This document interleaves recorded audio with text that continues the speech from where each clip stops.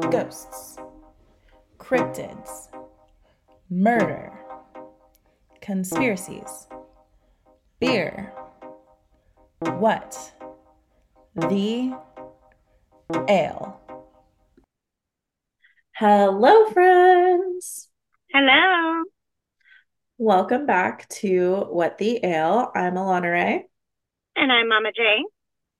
Um, and we are bringing you another full length episode. Happy Wednesday. What are you drinking, Mom?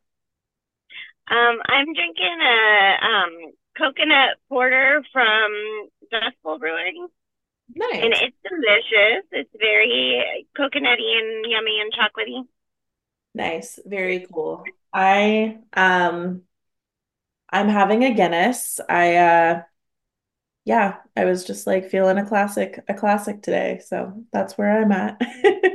Very nice. Any Any what the hell moments? I was just about to ask you. Let's see. Any what the yell moments? Let's see. I think one for me is that a family friend of ours had a little baby, and Mm-hmm. we got to meet the baby, and that was really exciting because we had been waiting very patiently. So, Yeah.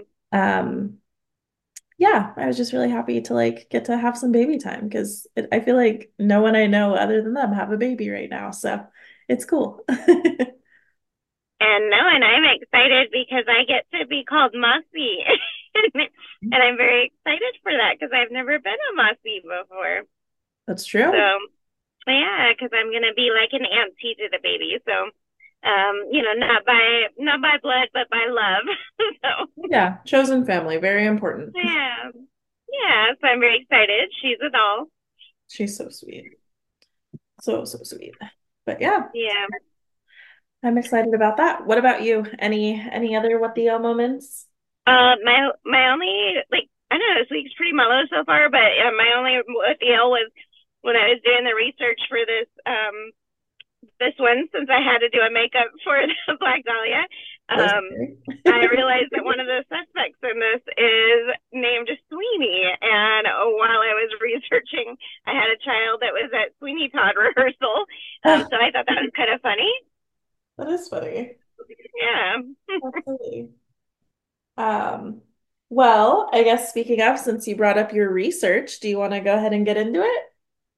Yeah. So I decided, since we had both researched the Black Dahlia, um, and we were supposed to both record that same day, I decided to follow up on one of the other cases that was mentioned in the Black Dahlia case, which has two different names. One of them is the Mad Butcher of Kingsbury Run, Okay. but better known as the Cleveland Torso Killer.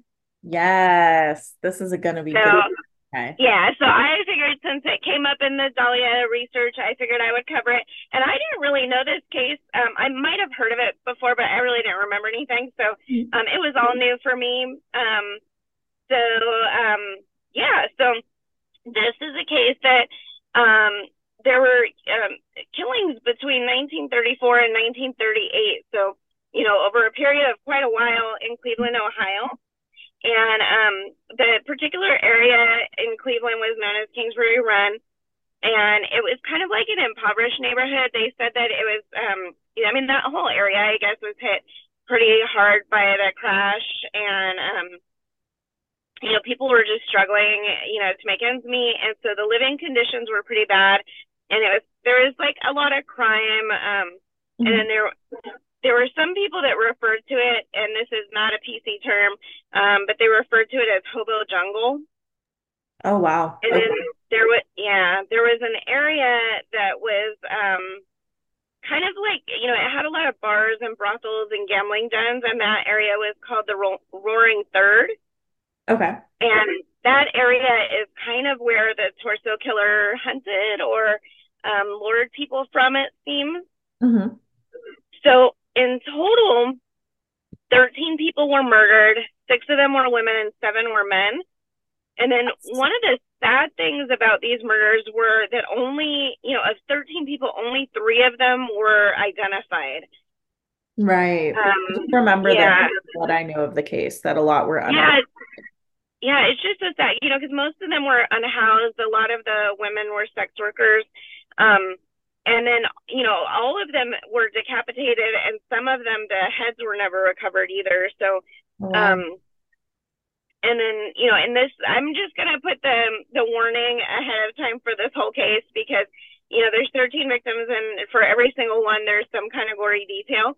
So, if these kind of details are not your thing, just know that I will be sharing the details because it's what makes this killer so unique, and that's how we know it's the same person. Okay. Um, but yeah, I mean, he would really like dismember people. He would cut off body parts, cut people in half. Um, so none of the 13 victims, none of them were found with their body fully intact. Okay. Okay, so I'm going to go through most of the timeline except for the last two, and I'm going to add some details about the investigation because where the last two victims were found has something to do with one of the people investigating. So Okay. I'm going to add details about that person before I get to those two. But the first person that was found was an unknown woman, and she was in her 30s. She was found along the shore of Lake Erie, and this Okay. is on September 5th, 1934. Hmm. Um, Now, when I say a woman was found, I want to make it clear it was not a full woman because, like I mentioned before, none of the bodies were like fully intact. Hmm. So in this case, they found her thighs, her abdomen, one arm with no hand, and then the opposite hand with no arm. And then Oh, there was also what they called remnants, but I don't know what the remnants were. And then again, this was a victim that had no head. And mm, it was also said that her skin was treated with some kind of like chemical okay. that caused her skin to be like red and irritated and kind of like leathery to the touch. Hmm. And she was referred to as the Lady of the Lake because she was the first victim she was found in the lake. Okay. Okay. And then, so that was September 5th. Then on September 23rd of 1935, so this was like a little over a year later, Hmm. there was a 28-year-old found, and he was at the base of what they call Jackass Hill. I wonder Um, why. yeah. Well, I think of like the Jackass movies. I'm like, this is an area that people like the daredevil stuff, but I don't know. Um, Now, this man was found naked and he had rope burns on his wrist, and his body was also drained of blood, and he was emasculated.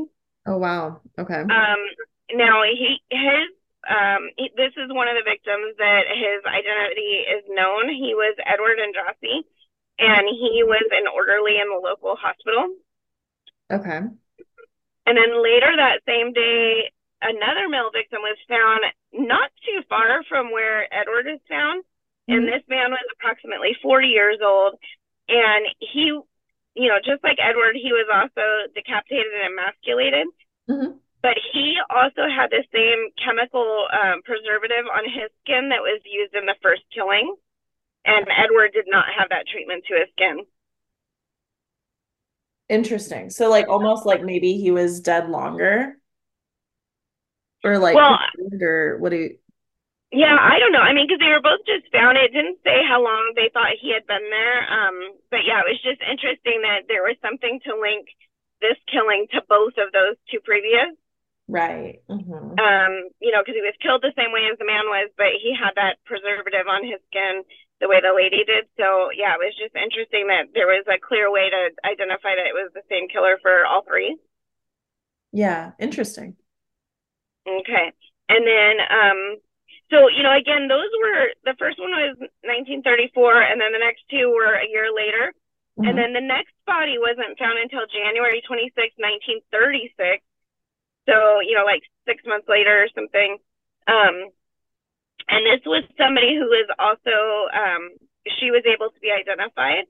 And her name is Florence Palillo, Uh-huh. and her body was like found like kind of neatly wrapped in newspaper, but it was stuffed into two half bushel baskets, and it was like right near a Hart Manufacturing building. So this is an interesting one because like he put the body clearly where it would be found right away, in front of this company.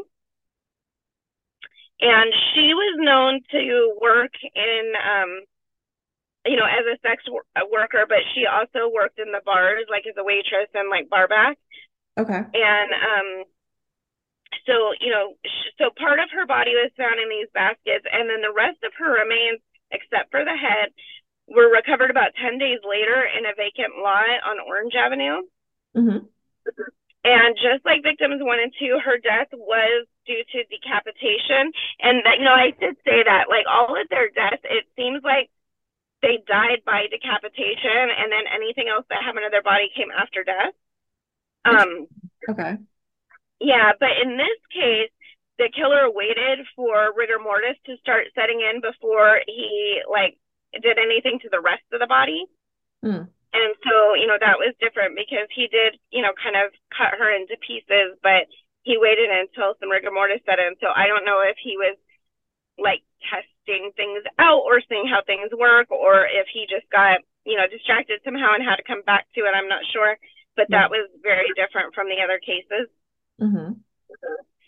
And then June 5th, 1936, a man's head was found wrapped in pants in Kingsbury Run, and the rest of his body was found the next day. Okay. Now, I know I said the last one that, he was getting a little brave about where he put bodies to where they'd be easily found. But this time he got really ballsy. Where do you think that he placed this body to be found?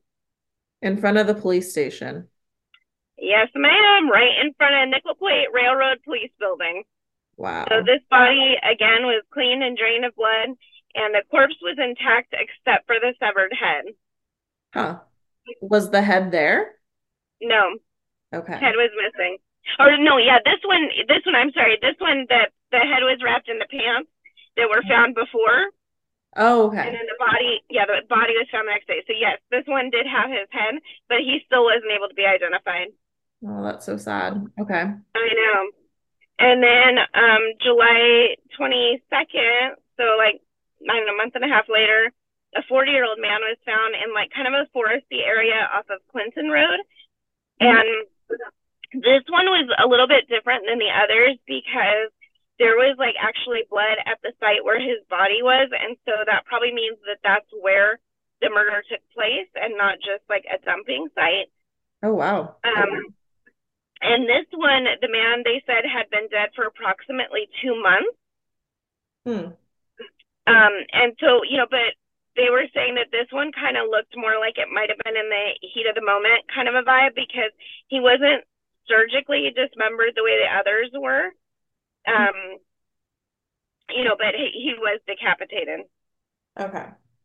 Was there any conversation of that maybe being like a copycat or anything, just since it was like heat of the moment and not so meticulous, or like is it pretty like wildly accepted that it's the torso murderer?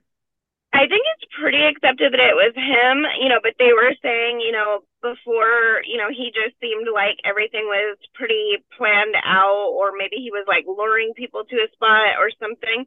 And so this was, more like heat of the moment. So they were like, it was very different, but the decapitation was the same. Okay, cool. And then September 10th, 1936, there was another unidentified man. And, again, the coroner says that, he's like decapitated with one stroke. So, I don't know. I mean, I don't know about decapitation, but it seems like it's kind of hard to do that. I've heard And it's so hard. so for somebody to be like decapitating people with one stroke, and again, it didn't say anything about what the weapon was. Like, was it a knife? I mean, a sword or an axe or who knows? But just to be able to do it with one clean stroke. Mm-hmm. And so this body was found because a man was trying to hop on a train and he tripped over the upper half of the man's torso. Oh, wow. And then, so he told the police, and then they started searching by a nearby, kind of like a big open sewer. Mm-hmm. And they found the lower half of the torso and parts of both legs in that area. And then, the police sent a diver in to make the recovery, and they said that there was Because I mean, everybody had been following these murders in the press and everything. So when people found out they found another body, there were like 600 spectators watching them recover the body. Oh, wow. And so they were saying that, it's possible that the killer might have been among them because he was probably following the case too. Mm-hmm. And so this victim was in his late 20s, and again, the cause of death was the decapitation, and everything else that happened to his body came later. Okay. Okay. And then February 23rd, 1937, partial remains of a woman were found on the shore east of Brentnall. And this woman was in her 20s. And now, in this case, because all the other ones, decapitation was the cause of death. And in this case, they said that the decapitation came after she was already dead. Okay. So, this one was a little different. And then the lower half of her torso washed ashore 3 months later. Oh, wow. Okay. So, again, we didn't have full bodies. But yeah, they did find part of her torso later. And then this one is also a bit different. On June 5th, 1937, there was a bag that was full of bones and a skull. Mm-hmm. And this was found under Lorraine Carnegie Bridge, and it was determined that this was a petite Black woman who was in her 40s. And because they were able to do dental work, they were able to identify her as Rose Wallace. Oh, wow. Okay. So again, she's one of the three now. So she's the third and last one that we have a name for. Okay. And then July 6th, 1937, a body of a man was found in the let's see how would I say this? Cuyahoga River. I've heard And he appeared to be Cuyahoga. huh? I've heard it called the Cuyahoga River. Cuyahoga, I don't know, whatever, that river. He appeared to be in his mid to late 30s, and his heart and his abdominal organs were missing. Oh, wow. Okay. And then there was another body found in that same river, and this time it was a woman, and this was the first time that one of the victims had drugs in her system. Now, I couldn't find anything that said what kind of drugs they were, but one article I read said that they weren't sure if the drugs were recreational or given to her by a killer. Oh, okay. Yeah, but they were saying, like, that might have been a way to, like, I don't know, have her, like, incapacitated so she couldn't fight back or something. Mm-hmm. And then she was found because a person saw it, like, floating in the river, and it ended up being her lower leg. And so that was the first piece that was recovered. And then a month later, police found 2 burlap bags in the river that contained parts of her torso and the rest of both of her legs. Mm-hmm. Yeah, so again, just somebody who is never identified. Wow. Okay. Now, yeah. So I think this is where I'm going to take a break from the murders real quick to just say that, obviously with all of these murders and, such, like, I don't know, just terrible and, gruesome, there was obviously a lot of pressure on the police to solve this. And so the 2 lead detectives were Peter Morello and Martin Zalewski.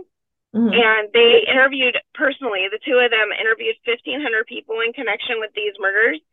Wow. And Peter even went undercover as, like, a vagrant and tried to, like, see if he could get any additional information or anything. Mm-hmm. And this was said to be the biggest police investigation in Cleveland's history. Oh, wow.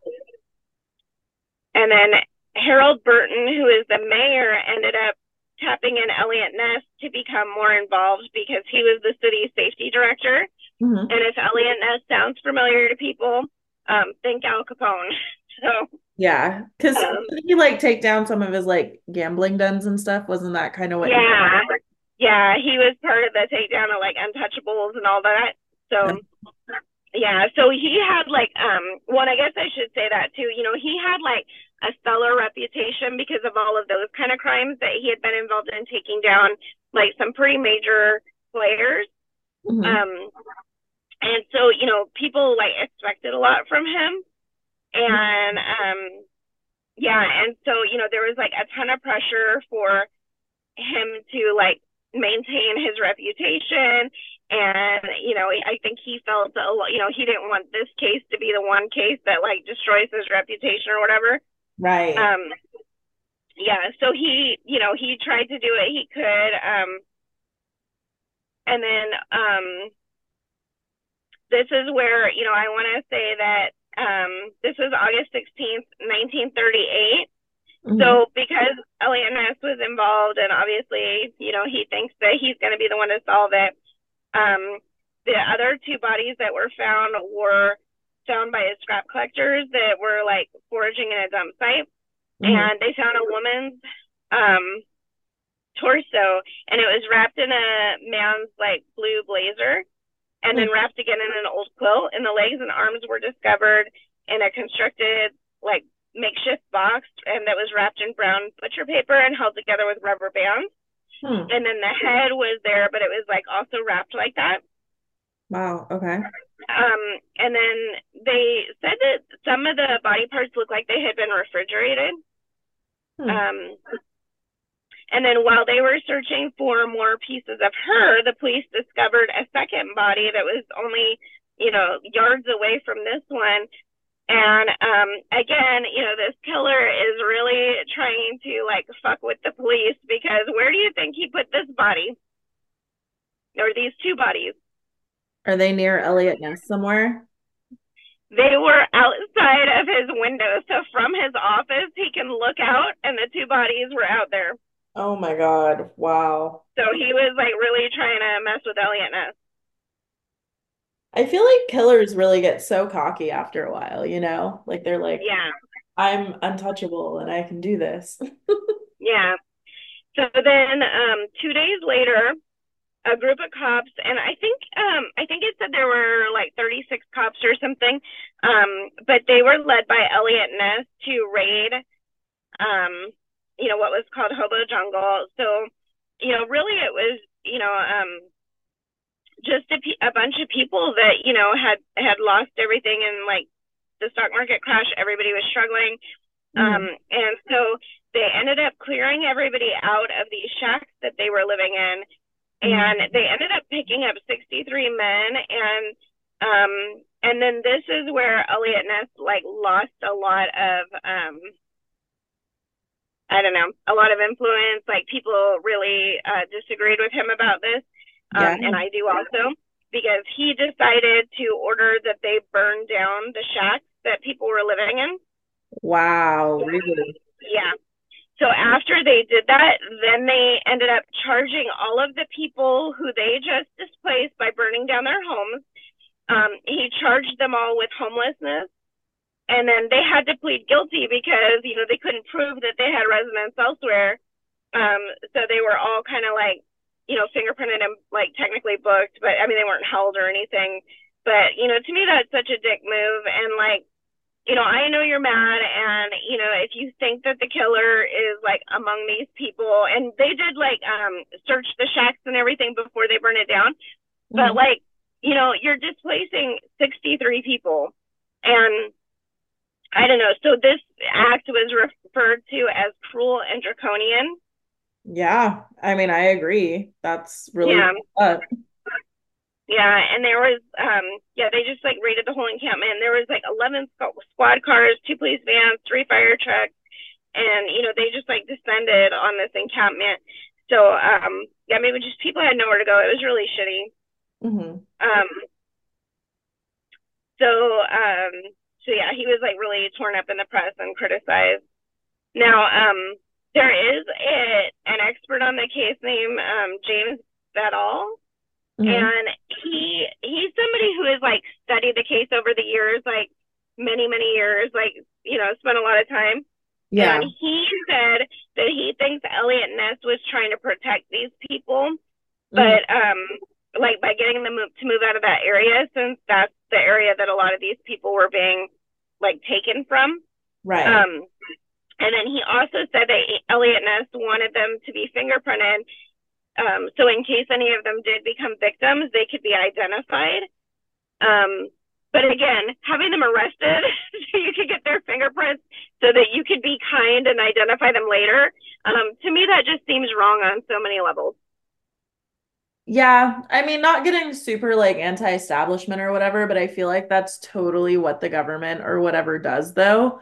They're like, Yeah, oh, look at what we're doing over here, but like ignore this really bad thing we did sometimes. Like, not, yeah, but sometimes I feel like that happens, especially with like houseless folks and things like that. Um, but yeah, I agree. That's really messed up to like arrest these people.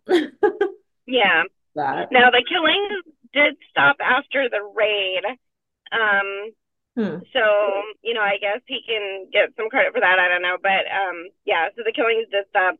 Um, Now, I want to get into the two suspects that there are. Um, Okay. the first one, I think you're going to agree with me. It's definitely not him, but we'll see what you think. His Okay. name was Frank Delenzo, and he was Okay. arrested for the murder of Florence, the woman that was like in the basket, Uh-huh. and that was July 1939. So they arrested him because they found out that he and Florence had lived together at some point, and he also knew Edward and Rose, which were the other two named victims. Mm. Um, so because he was connected to three of the victims, like they just decided he did it. And the thing that I'll say about that is like I feel like when you're living in an encampment, probably a lot of people all know each other. And so, Yeah. to me, well, and I know, one of them was somebody who like definitely wasn't living there, but Edward, the one that was the worked in the hospital, but I just feel like when you live in a neighborhood, like I mean, people know people, so it doesn't shock me that he would know them. I think a lot of people would probably know all of them. Yeah. Um, I mean, even if you live in like an apartment, you know, kind of the people on your floor, or, you see people getting your mail. Like it just, yeah, that seems silly to be arrested just because of association. yeah. Now he did confess to Florence's murder, Oh, okay. but later he said that he recanted and he said that he confessed under duress because he was being beaten by the police. Uh, And so he recanted, and a month later, and this was right before his trial was supposed to begin, because they, even though he recanted his confession, they were moving forward with trial, and he was still in jail.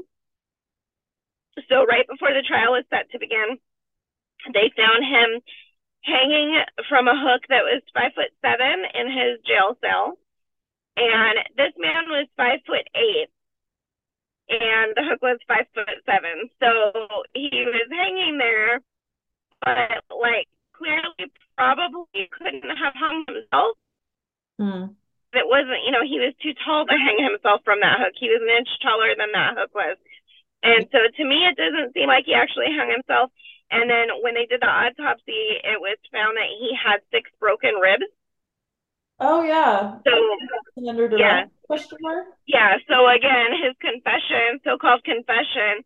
And the other thing I'll say about the confession, I totally didn't write this down, but it was said that like, a lot of the confession was like kind of like gibberish. Like, he was obviously probably being beaten and hurt and just like saying random things. And then every now and then there would be clear details from the murderer.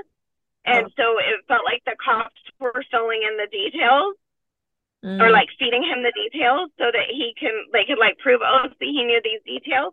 Hmm. So it definitely, like, the confession itself seemed really off, because the stuff that seemed like it was actually stuff he was saying was put under duress, and anything that would prove that he was the murderer, because he knew the details were like very clear and precise. So yeah, it just felt like he was told what to say. Um, Yeah, I and the mean, autopsy did state that he didn't. Oh, go ahead. oh no, I was just gonna say, I feel like we keep hearing about all these cases where people are just like, like there's like gaps in the tape or whatever. I actually was listening to a podcast recently about the West Memphis Three, which we'll totally cover, and it's very sad.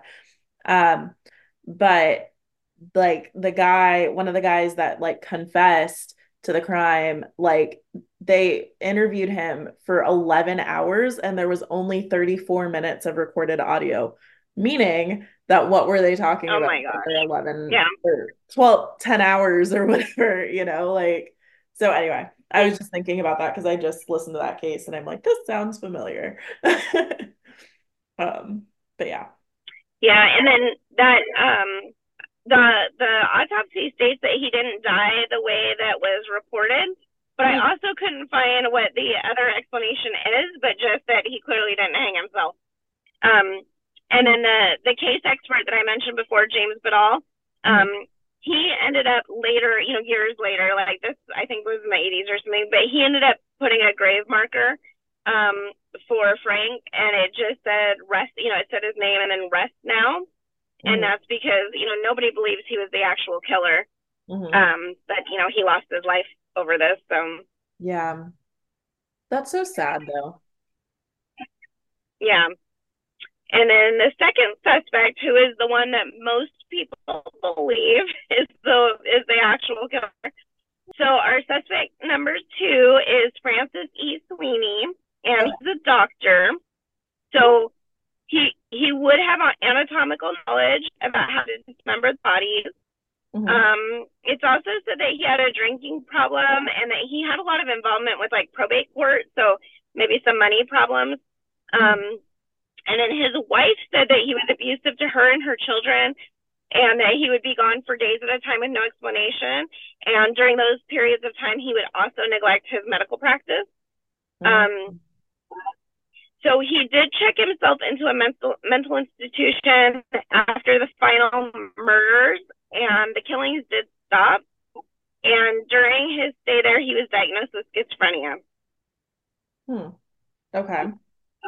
Now, in May of 1938, Elliot Ness apparently took Sweeney to Old Cleveland Hotel, Mhm. and like this was before Miranda rights and like stuff like that. But I'm pretty sure you still can't just like take a suspect to a hotel and like hold him there and question him and whatever. But he did. So he said that it took 3 days to get Sweeney to sober up. And then a man named Leonard Keeler gave him a lie detector test. Mhm. And fun fact, Keeler is the person who invented the polygraph. Okay. But he said that Sweeney failed the lie detector test twice. Hmm. Um, Now, my question is, this man has been held against his will in a hotel for 3 days yeah, to sober up, and then he's being interrogated, and he fails a polygraph. Well, two polygraphs. yeah. I'm not saying anything, but that doesn't shock me. Yeah, well, and I still do think that there are reasons why it could be him. But yeah, it was not handled well. Okay. And then Sweeney was also related to a Congressman, Martin L. Sweeney. Hmm. And this might be part of the reason why Elliot Ness kept quiet about the lie detector test, because he wasn't like coming out telling people he did this. Hmm. Um, and again, it probably wasn't like legal to hold him at the hotel. So like Elliot Ness had to keep quiet about those things. Hmm. Um, but it was like a couple of months after the release of, Sweeney was released from the hospital. That was when those bodies showed up outside of Elliot Ness's office. Um, so, we do think that, like, because, the killings stopped while he was in the hospital. And then, right after he got out, a couple months after, those bodies showed up in front of or outside of Elliot Ness's window. Um, and then it was also said that in the 50s, Elliot Ness got postcards that were claiming to be from Sweeney. And because he was kind of like a secret suspect, nobody really knew that Elliot Ness was, thinking that he was for sure responsible. So Hmm. it's like a lot of people would not know his name. So maybe the cards did actually come from Sweeney. But there's no way to prove that. Right. And then there was a man named Emil Fronick, and he told police that in 1934 a doctor tried to drug him, and he remembered the general location of the office. But when they drove him past, like it was like between two blocks, and it was like on Broadway. Mm-hmm. And when they drove past, he couldn't quite recognize the building. But years later, it was proven that Sweeney did have an office on that same block that Emil said. Oh, Um, wow. Even though Emil couldn't recognize the building when he was driven past, because it didn't look like a medical building. It looked like just a nice office building. Mm-hmm. Um, that makes the connection there. And Okay. then there was um, there was a guy that he's like with the Scientific Identification Bureau. His name is David Cowles, Mm-hmm. and he was interviewed in 1983 by the Police Historical Society. Mm-hmm. And he said that his theory is that Sweeney had an agreement with an undertaker because there was a funeral home across the street from his office. Yeah. And he thinks that maybe Sweeney had an agreement that they would let him practice on like surgery on bodies of the funeral home, like unclaimed bodies. And Oh, but if he had access to that area, that would be an area where he could, dismember and drain blood and do those kind of things without like leaving a mess that people would find in his own office or something. And they would have tools to like clean up and whatever. So, and maybe they really thought he was just practicing surgery and they didn't realize he was bringing live people there. But that's a theory. okay. And his office and the funeral home that was across the way, they were very close to the Roaring Third, which is where people were probably lured from, and that's also the area where bodies were dumped.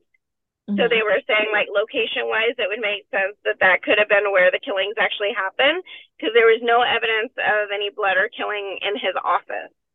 So he was clearly doing it somewhere else. Yeah. Hmm.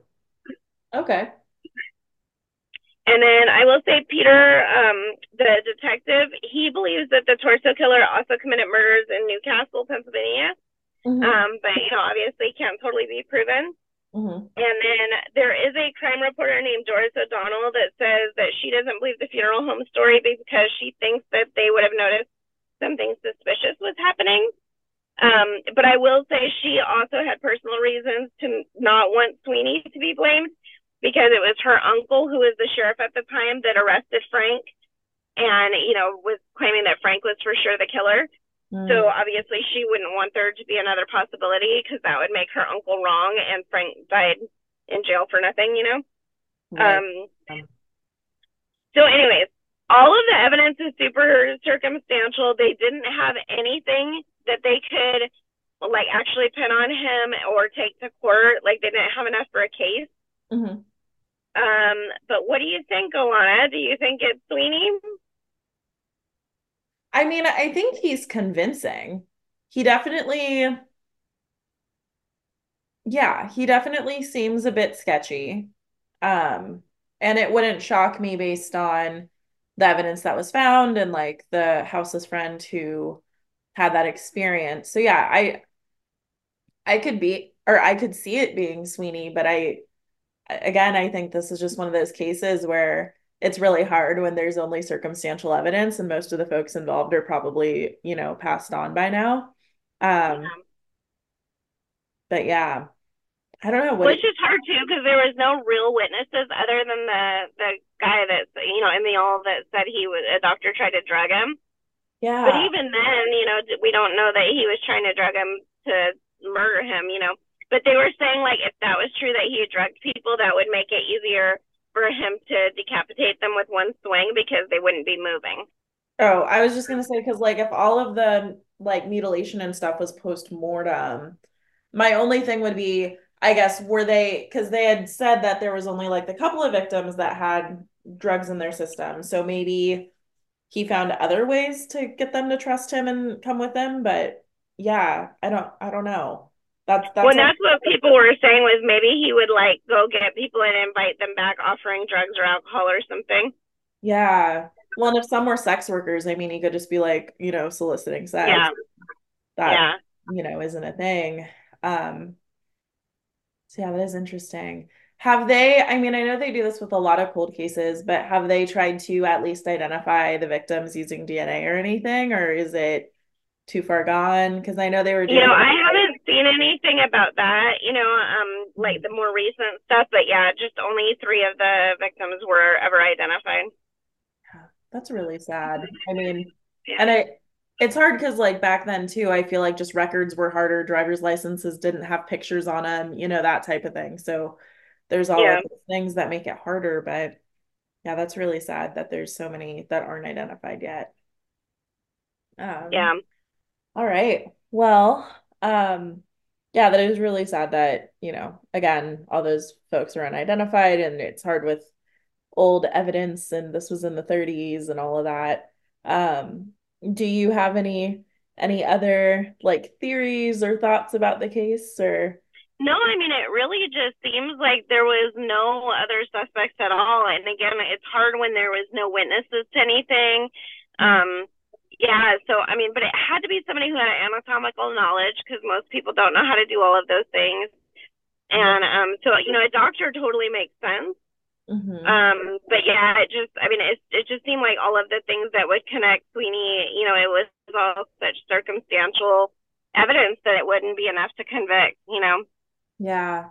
Well, something I think too is, you have the anatomical knowledge, but also just like the sheer amount of strength. Like if you're decapitating someone with one swing or anything, like that's pretty strong. So, Yeah, um, yeah, wow. Yeah, this is a toughie. I feel like all these old cold cases are wild because sometimes you hear a suspect and you're like, oh yeah, obviously it's this person, and then you hear another one and yeah. you're like, just kidding, it's obviously this person, like it's so hard. Um, hard for Well, me. and this is hard because there was only two suspects, and it clearly wasn't Frank. So, Yeah, I absolutely don't think it was Frank. I think he definitely like justice for Frank Dolezal for sure. yeah. Yeah, and the lie detector testing, that's hard too because not only are they not always accurate, but obviously if he was being held in a hotel room, and I don't know whether they were being kind to him during that or not. But he had also just gotten out of a mental institution and gotten diagnosed with schizophrenia. So, like, he might not have been in his right mind to take a polygraph, even if he, you know, was innocent. He might still look like he failed just because of all the different circumstances. Yeah. Um, but yeah, I mean, it just seems like circumstantial evidence wise, he's probably the guy. Yeah. Yeah, that's hard. Well, and also because like polygraphs aren't admissible in court anyway. So Yeah, what does that really prove other than, someone's heart beats at a certain rate or whatever? yeah. Um, Well, and then I do wonder, because if Elliot Ness didn't want, I mean, because he was worried about his career and his reputation and everything. mhm. So, but I could see him not wanting to disrupt a congressman. Because I think if he went to war with, you know, a congressman who he's accusing the family member, I could see that becoming a big thing that would be a headache for his career. Yeah, So totally. I could see him not pushing it as much, or kind of letting it go just because of that pressure. Yeah. Because he didn't seem like the type that let things go, really. So the Mhm. fact that he did, I don't know. I just wonder about that pressure. Yeah, almost like, do you think there could have been a payoff? Like, I mean, if he took down Capone, I feel like he probably wouldn't take a payoff, but that almost feels like he just like, distanced himself a bit. It's interesting Yeah, because, yeah. I don't know. It's all just strange, but yeah, I would guess that it was him. yeah, Um, but again, there's just not a lot else to go on. There's no other suspects that are viable. yeah, yeah, that's so hard. I have no idea. But awesome. Well, thanks for sharing that. Did you have anything else to add, or is that kind of the end of Nope, it? that's pretty much it. But since we did Black Dahlia, I will say, clearly, I don't think they're related. I don't think they're related at all. I mean, Yeah, I like her case, the mutilation was so different and to me felt so personal, whereas yeah, the, you know, dismemberment of the bodies. Like obviously that is really horrible and tragic, but like for Dahlia specifically, it felt more personal than Yeah. these cases did. Um, Yeah. so yeah, that's just me. But Yep. well, thanks for covering that one. It was definitely on my list of ones I was thinking about covering. So Yeah. Well, I appreciate you listening. yeah, I appreciate you telling it. And we appreciate all of you lovely friends. Just remember to keep following us on the Instagram at What the L Pod. You can DM us any sort of spooky stories if you survive some wild crime case or have a ghost in your attic or anything in between. We would love to hear it. You could also email those stories to us at whattheLpod@gmail.com. We are still releasing bonus episodes on Patreon, so if you want to subscribe, you are welcome to, and we also have little gifties for you when you subscribe. Um, but outside of that, I think that's everything we have housekeeping wise. So thank you so much for your story, Mama. We appreciate it so much. Yeah, you're welcome, and look out for our cake next week. Yes, our keg is coming out next week, and we appreciate you all, lovely friends. All right, All bye-bye. right. Good night, guys.